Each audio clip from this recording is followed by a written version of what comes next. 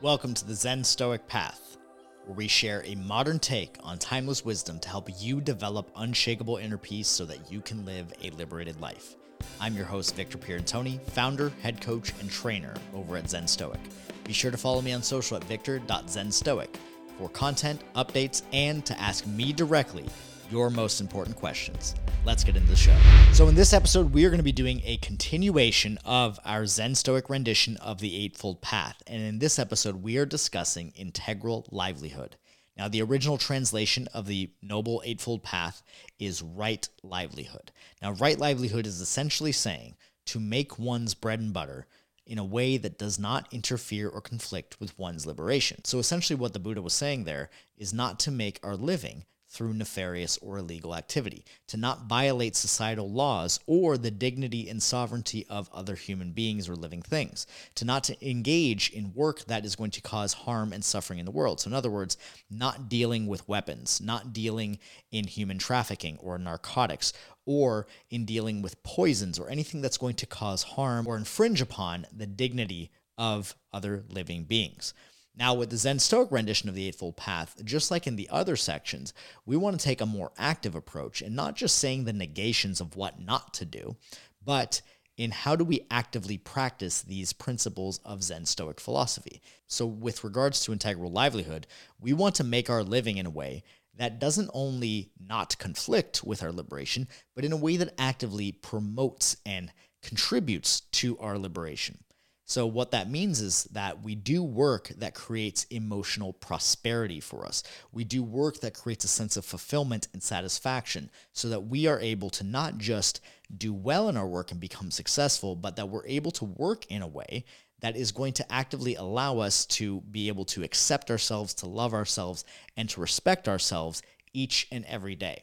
And to take that a step further is to engage in work that feels like play, to engage in work that we are able to essentially lose our sense of time and fall in love with the process of the work that we do and not merely be attached to the outcome. So there are a couple themes when it comes to integral livelihood that we're going to be going over in this episode. The first one is the theme of money and what money represents in our lives.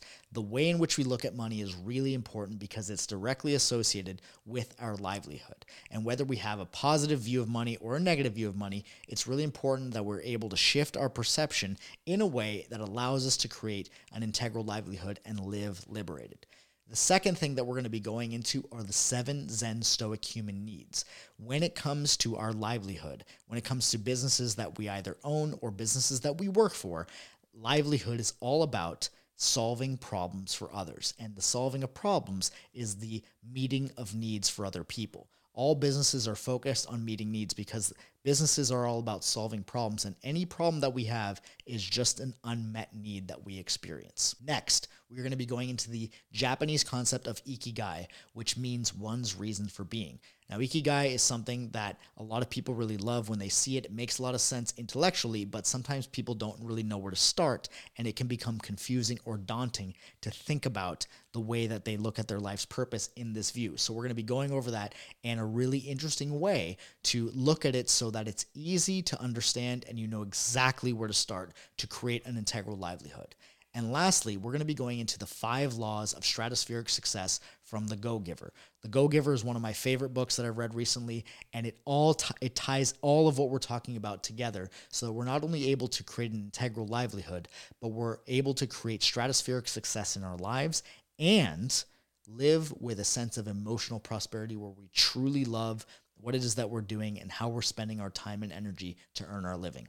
So it's really important for us when we're talking about the idea of livelihood to also talk about the idea of money, because money is going to be a really important topic when it comes to this idea of generating our livelihood, of doing our work. Now, in some spiritual circles or some philosophical circles, this idea of money is sometimes poo-pooed and looked at as some kind of a necessary evil, this thing that we just happen to have to deal with in order to be able to sustain our lives.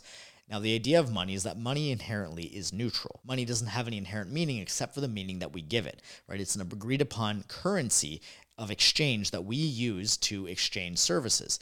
Now, when we think about business and services and the work that we do, whether you own a business or you work for a business, when we really break it down, all business is solving problems. And it's solving different problems for different people. Now, we have 8 billion people on the planet with all kinds of different needs. So there are a variety of businesses that exist to help to meet those needs. And that's all business is. It's solving problems. So what do we define as a problem? A problem is anytime one of our needs isn't met. Now, if your whole intention when it comes to your work is just about earning money, then you may miss the boat when it comes to living with integral livelihood. There's a quote from Alan Watts that I love that describes this really well. And he says, "If you say that getting the money is the most important thing, you'll spend your life completely wasting your time. You'll be doing things that you don't like doing in order to go on living. That is to go on doing things that you don't like doing, which is stupid." Now, this is very interesting because Alan Watts, he had a really interesting view when it came to this idea of money. One thing that we tend to mistake is we tend to mistake money for wealth. And they are not the same thing. Money is our symbol for wealth. It is how we exchange value with one another. But the money itself is not wealth. The money itself is simply our means for exchange, which is inherently neutral. The thing is, when people get attached to the idea of money, it's very much like mistaking the finger pointing at the moon for the moon itself. Money points to wealth and value, but it itself is not wealth and value. What is wealth and value is the meeting of our needs on a consistent basis. Now, as human beings, we live a temporary existence as sensitive organisms who are subject to injury, death, disease, and the inevitable frustration of attempting to solve insoluble problems that we create in our minds. So, what this means is that when it comes to business is all about solving problems for others. Solving problems for others is helping to meet the needs of others through the business in which you operate. Whether you are an owner of that business or you're an employee, you are contributing to the solving of those problems and meeting the needs of the people who are buying into the product or service. So, all of this to say that if you're just pursuing money, and it's not about necessarily meeting the needs in a way that meets your needs and allows you to feel fulfilled, then you are missing the integral livelihood. Because if we are just pursuing the money, we are pursuing a concept. We are pursuing this idea or a symbol of wealth and not actual wealth itself. Wealth comes from the meeting of our needs. And when we feel wealthy, when we feel rich, it is because we're able to meet our needs consistently in the way that we most desire without infringing upon our other needs or the needs of others. That is what allows us to feel truly wealthy. Money alone will not allow us to feel wealthy because it is only one part of the equation. So when it comes to integral livelihood, it is about doing work that feels like play, or like in Zen, making practice the goal, falling in love with the process of the work that we do, not just working for the outcome, not just working for the end goal. So I did a reflection recently because I was doing some work in my business to scale my message, to scale the services that I was doing and get the word out to more people. Now, the way in which I was doing it was through doing online advertising, running ads, and creating sales funnels. Now, for me, I don't actually enjoy doing any of that work. What I enjoy is this right here, right? Doing a podcast, creating something. I love talking with people, having conversations, doing coaching sessions with people. Like, that's where my joy is. It is not in creating sales funnels and doing online advertising and learning all of these things and working with all the tech there. But I personally got attached to the outcome of what that would bring me. All right, I had a certain financial goal that I wanted to meet, so I started doing those things that I should do to meet it. The thing is, I was attached to the outcome of the financial goal that I was pursuing. So what that means is that it creates this experience where the validation of your time and energy and how you spend it is completely dependent on whether or not you achieve the outcome. And if you don't achieve the outcome, it feels like a waste of time and energy and ultimately creates frustration in the process. So when I started looking at my work that way, I noticed I was getting frustrated and stressed as can be, and I wasn't actually making any forward progress because I was attached to the outcome. I was attached to the idea of the financial goal. In other words, I was just pursuing the money. Now, when I realized this, I thought to myself, I'm like, this is not the way to work. This is not even how I coach people how to work. And yet I'm doing it myself. So I had to reflect on that. And when I reflected on that, I realized that what's actually more important when it comes to the work is doing work that I sincerely enjoy, doing work that feels like play. And work that feels like play for me is anytime I'm creating, anytime I'm teaching, anytime I'm coaching or empowering somebody, that's what feels like play for me. And so I decided to focus all of my efforts into that, into creating podcasts, into coaching clients, into teaching trainings and helping people to make a better impact in the world. That's what really brings me joy.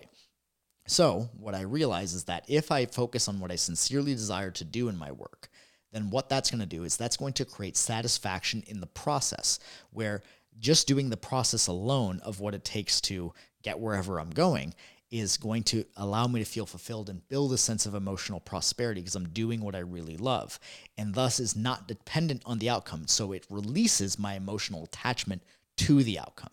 So the way that I look at that and the way that I operate in my business now is that I only do what I sincerely desire to do. So if I have a goal or an outcome that requires certain work to be done that I don't genuinely enjoy doing or that I don't desire to do, what I do is I instead look for another person within my network, or I look for somebody online who actually does enjoy doing the process of the thing I don't like doing. So in this case, it was, building sales funnels, building websites, landing pages, doing online advertising, which I don't like to do. But there are people in the world who love to do that.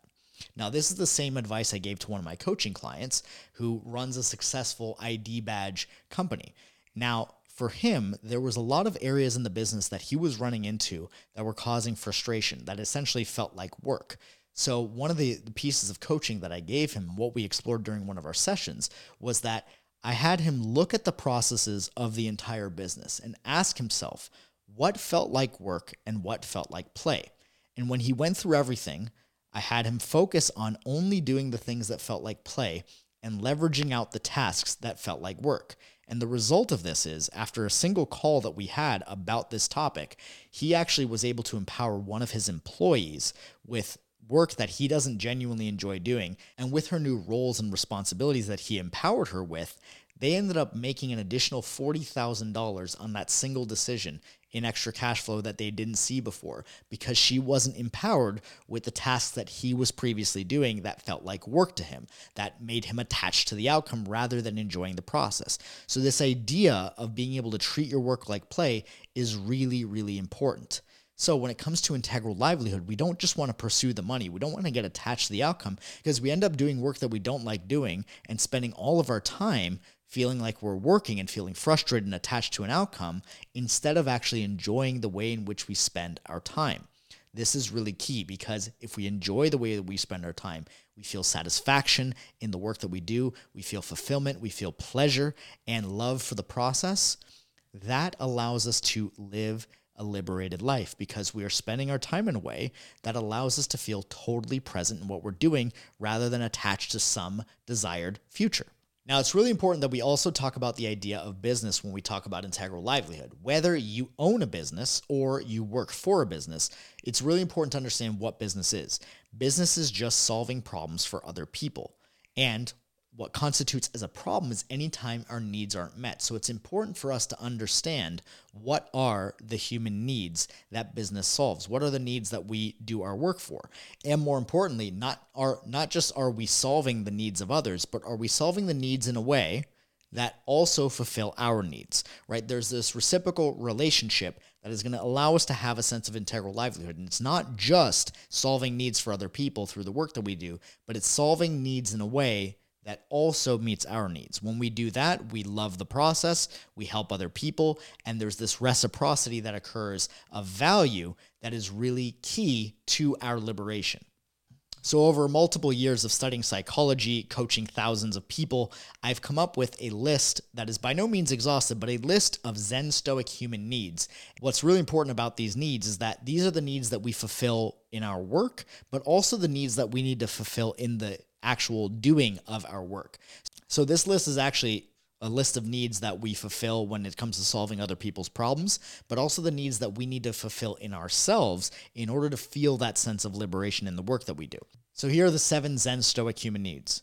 They are physical wellness, play, sovereignty, love, sincerity, meaning, and harmony. So I'll go through each of them briefly. Physical wellness is pretty straightforward, right? This has to do with our sustenance, our safety, our health, our fitness, and meeting this need is really important for meeting any other need, right? We always want to be able to have our sense of physical wellness because it allows us to operate at our best. It allows us to operate in a way that we feel safe, in a way that we feel nourished and sustained, and in a way that we can actively be healthy in all of our pursuits. The next need is the need for play.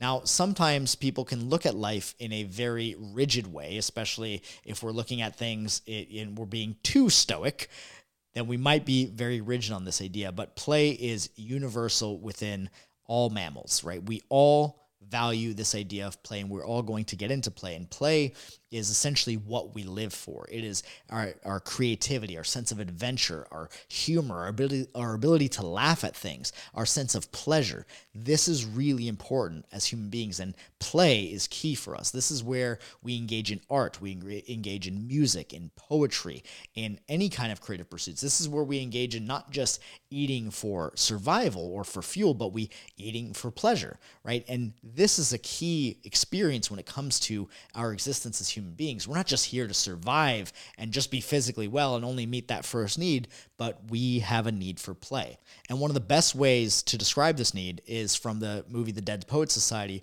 where Robin Williams says the following: "We don't read and write poetry because it's cute. We read and write poetry because we are members of the human race, and the human race is filled with passion. Medicine, law, business, engineering are noble pursuits and necessary to sustain life. But poetry, beauty, romance, love, these are what we stay alive for." So this is really key because we don't just live to function. We don't just live to survive. And if we do just focus on living to survive, then we end up living a very dull existence. Play is what truly makes life worth living. It's what makes us feel totally alive. The next need is our need for sovereignty. So sovereignty has to do with our autonomy. Now, when we are engaging in business and work, if we're doing work that doesn't allow us to feel sovereign, doesn't allow us to feel a sense of autonomy, in other words, if we feel like a slave in the work that we're doing, we are violating our own sovereignty. If we're not able to be who we are, we're violating that sense of sovereignty if we feel like we don't have a choice, if we feel like we don't have autonomy in the work that we do.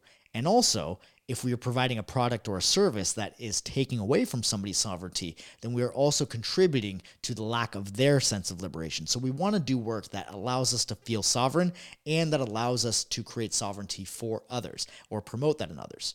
The next human need is the need for love. Now, love is all about community, connection, a sense of belonging, a sense of feeling empathy and compassion for ourselves and others. The work that we do, we want to allow others to feel a sense of belonging, a sense of community. It's not about just, having the things that we need to be entertained or meeting our needs for physical wellness or just, being able to do what we want and be free in the world, but it's also about connecting with people and doing work that allows us to feel connected to the people that we are servicing, whether they are buying a product and you never see their face or they're directly engaged in a service where you are there with them. We want to engage in work that we're able to create this. And again, our work doesn't have to meet all of these needs, but we want to meet at least a few of them without violating the others. So the need for us to have love in our lives, the need for us to feel a sense of connection, this is really important for human beings to stay connected because as human beings, we are social animals. We are made for each other, like Marcus Aurelius says. So we want to do work that allows us to feel a sense of connection and not a sense of divisiveness or not a sense of, feeling isolated from other people. We need love to survive. We need love to essentially continue on and thrive as a species. Right? Human beings, we're not the fastest or the strongest animals in the food chain, but the reason why we are on top of the food chain is our ability to connect with one another. It's our ability to cooperate and come together towards common goals. And this is fueled by love. It's not just fueled by survival, but it's fueled by the emotions that we're able to channel when we love someone or we love something or we love, a pursuit that we are doing. This is why when it comes to our work, it is really important that we create work in our lives, that we create a livelihood, that we are actually able to love the process. Because if we love the process, then we will do it well, and we will feel excited to innovate. We'll feel excited to solve, bigger problems in a more sophisticated way. This is why love is so important. It's not just love for other people, but it's also love for what we are doing. And we want to be able to meet this need. We want to feel connected to that which we do for work, so that we're able to do it better, so that we're able to solve the problems better for others in a way that truly meets our needs. The next need is the need for meaning. Now, meaning is ultimately the need for a sense of purpose, for a sense of impact, the idea of making the world a better place. And ultimately, entrepreneurs and business owners are in it not just for the money, or at least the real entrepreneurs and business owners are not just in it for the money, but they're in it to make the world better. They're in it to solve problems and make people's lives better. That's the idea of creating meaning in our work, right? If we're just doing work, if we're just doing work for money, then we're not creating any meaning. We don't feel a sense of purpose. We don't feel fulfilled by what we're doing. So we want to be able to create meaning in the work that we do for ourselves and meaning for others as much as we possibly can. And lastly, the seventh need is the need for harmony. Now, harmony can be described in multiple different ways depending on your viewpoint in life. And this is a bit more of a complex need, because this can be something as simple as just feeling that all is right with the world and you're able to really enjoy the interconnectedness of all people and all things, right? To put it in a kind of vague way. Or it can be even taken into a religious context and feeling a connection to a higher power, a connection to divinity, a pursuit of transcendence of one's soul to grow beyond just our existence as it is at the moment. So harmony can be a variety of different things. It's about creating tranquility and peace around us, right? And tranquility and peace doesn't mean that everything is just perfect. It just means that whatever it is that we're doing with regards to our work is allowing us to create a sense of harmony in our world. So the way that this can show up is that you might love the work that you do, but if it's creating disharmony in your personal life, then there's some reflecting to do on that. There may be some changes or some adjustments to make in that. Otherwise, we're not meeting that need for harmony. So the idea with these 7 needs is to ensure that when you are doing the work that you're doing, you're not just doing it for the money, but you're doing it because of what the money provides, right? What the money buys you and what it provides is the ability to meet your needs consistently. And true wealth is meeting your needs in the way that you genuinely desire to do so, and being able to do so much that you're also able to meet the needs of others and those that you care about, with the way in which you're living your life. So being able to not just use these 7 needs as a guide of how to actually solve the problems that other people might have, but to also make sure that you are not violating any of those needs for your clients and customers or for yourself in the work that you're doing. If we adhere to this, then we are practicing that sense of integral livelihood, because we're meeting our needs in the way that that we truly desire to do so, and we are helping meet the needs of others. We are making the world a better place by helping to solve the problems of others and meet their needs. Now, another important concept to discuss here when it comes to integral livelihood is the concept of Ikigai. It's a Japanese word for life's purpose, or one's reason for being. Now, it espouses that life purpose is the intersection of the following 4 things: what you love, what you're good at, what you're paid for, and what the world needs. Now, my good friend Sean Cecil of the Oculus Institute has a really interesting way of describing Ikigai, and I'll summarize what he shared with me, because what he shared with me adheres to everything that we've discussed up until this point with regards to integral livelihood, which he says that most people might look at that, and depending on that person, what they value in life, they might try to start at a different area. Because if we ask ourselves, well, what work meets all 4 of those, sometimes the answer might be a little hard to come by. So some people, they might look at it and they say, well, let me do what the world needs, because then I'll be useful. And if we're doing just what we think that the world needs, then what we're doing is we're coming from this place of just attempting to be useful to the world, attempting to not just necessarily be responsible for our own sense of purpose in the world, but essentially just looking at what everyone else needs. Now, the problem with that is that if we just focus on what everyone else needs, then we become a martyr and we don't actually focus on our own needs. And if we don't fulfill our own needs, then our ability to continue on and to become better at whatever it is that we're doing and helping others actually gets diminished, because our cup is empty. Our cup isn't full, and we are unable to actually serve from an empty cup. Now, maybe somebody asks themselves, okay, well, what can I get paid for? And so they look at the highest earning jobs that they can get paid for. And so they go after that. And then maybe they end up climbing the wrong ladder of success. And then they get to this point where they're unfulfilled and they have the golden handcuffs where they're making all the money, but they're completely depressed and they're completely unfulfilled in the work that they do. Right? I've had clients before who were making more money than they knew what to do with, but they're absolutely miserable because that's all they went for, right? So it goes back to our discussion about if we just pursue things for the money, then we're going to miss the point. Because the thing is, remember, money is a symbol for wealth and value, but it is not wealth and value itself. Wealth and value is the ability to meet our needs consistently in the way that we desire to do so. So $100,000 in cash is going to do you no good if you're stranded on an island because you can't eat the cash, you can't build a raft to escape with the cash, and the cash isn't going to hug you and tell you that everything's going to be okay. So the money itself is a symbol for it. If we just focus on what can I get paid for, then we're going to climb the wrong ladder of success, and we might end up having that success without the satisfaction and fulfillment, which is a failure in and of itself. Then the next thing we might look at is, well, what am I good at? Now, what am I good at is something that Sean Cecil described to me as a trauma response, because it's essentially we're just looking to be praised for the things that we are skilled at. Now, that may not necessarily be what we like, right? We may just be called upon because we have a natural talent or skill or proclivity towards something. So if we just focus on what we're good at, that might not necessarily allow us to be able to find work that truly fulfills us and gives us a sense of purpose. So where do we look? We look at, what do I love?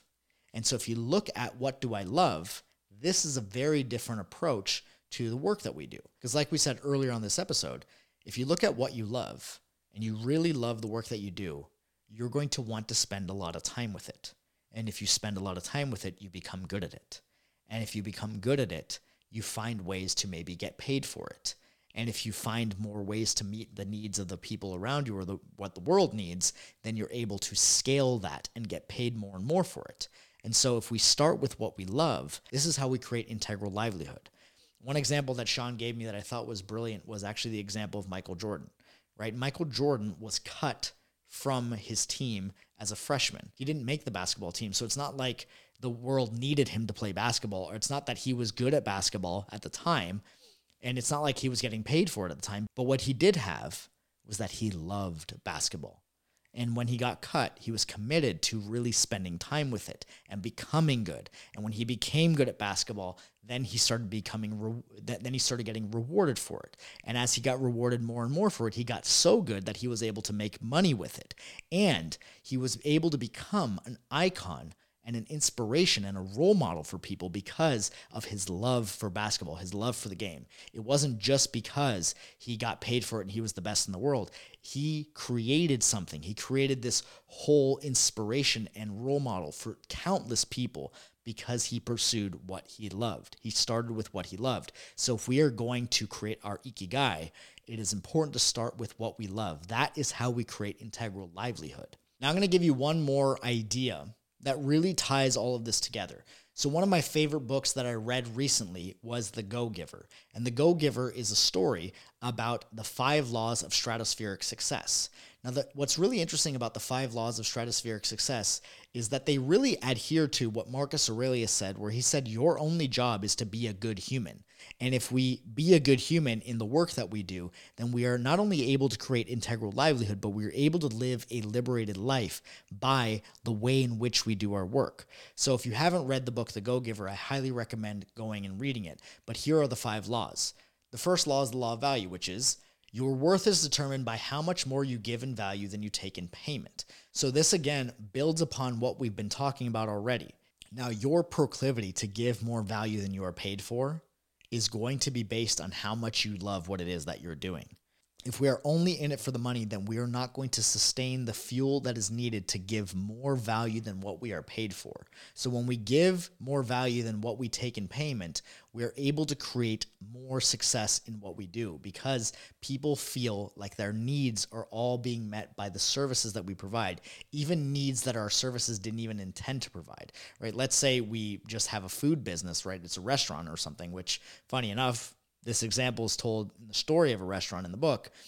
If we are able to meet people's needs for physical wellness by giving them food and sustenance, but if we also allow them to feel a sense of belonging or allow them to feel a sense of adventure when they come to eat in our restaurant, then we are giving more value because we began from that place of doing what we love. And if you do what you love, then you'll have the fuel to continuously give more value because the work feels like play. It doesn't feel like work and it doesn't drain you. It actually fuels you. It energizes you to do work in that way. The second law of stratospheric success is the law of compensation, which is your income is determined by how many people you serve and how well you serve them. So again, if you start with what you love and your work feels like play, then you will have the energy to serve more and more people and give more than you take in payment. So you're now incorporating both of these laws. The third law is the law of influence, which says that your influence is determined by how abundantly you place other people's interests first.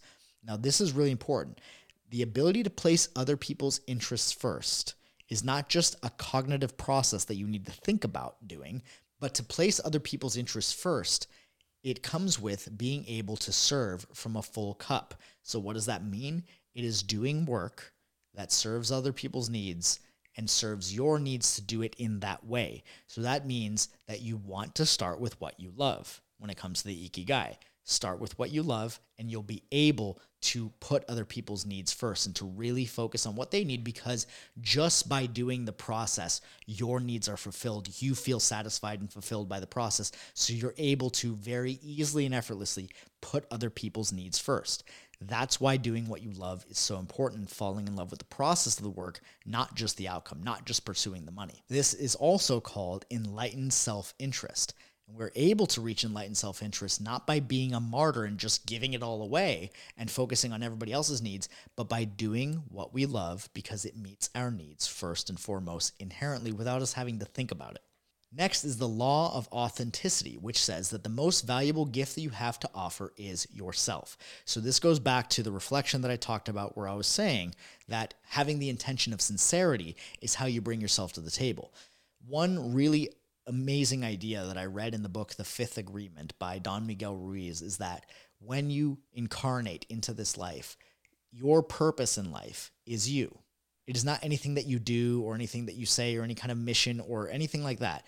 It is you as you are. So bringing yourself to the table is what allows people to relate. It is what allows people to really connect with you. And you are the message that people need to experience. So the law of authenticity is the more yourself you are in the work that you do, the more you're able to be yourself. And again, adhere to those needs of sovereignty, autonomy, meaning, and bringing those into your work, the more you're able to really bring yourself to the table. And the more you're able to bring yourself to your table, the more you're able to connect and the more successful you will become with the people that you serve. And lastly is the law of receptivity, which is that the key to effective giving is to stay open to receiving. So many people have this notion that it's better to give than to receive. And in the book, The Go-Giver, what they say is that it is necessary to give in order to receive. So the giving of this value, the giving of it to so many people, the giving of the value in a really authentic way that places other people's needs first is how we create that receiving and how we allow ourselves to receive compensation for what we do. And we will be rewarded disproportionately when we adhere to these laws. But the key to all of this and the common denominator to all of this when it comes to your integral livelihood is to begin with what you love. When you begin with what you love, you go full on into it, totally present, totally intentional in it, and you become curious about how to get better, how to get really good at the thing because you love it so much. And then you start to tune into how you might be able to get paid for it. And then you start to tune into the feedback that the world is giving you and the world's showing you what it needs from you. And then you're able to live in your Ikigai. You're able to live with that integral livelihood. And that is the key. If we are to create integral livelihood, it is important that we look at all of these ideas and we weave them into our whole ethos when it comes to work. So if you enjoyed this episode and this added value to you, be sure to like, comment, and subscribe. And if you feel really inspired, be sure to leave a review and share this with somebody that you care about, This is how the podcast spreads, and I am so appreciative for all of you who have left reviews and who have shared this with people that you care about, because this is how we are able to spread the word of Zen Stoic philosophy. So this is my integral livelihood, and I thank you so much for engaging and for listening, because this is what I truly love to do, and this is the message that I intend to share.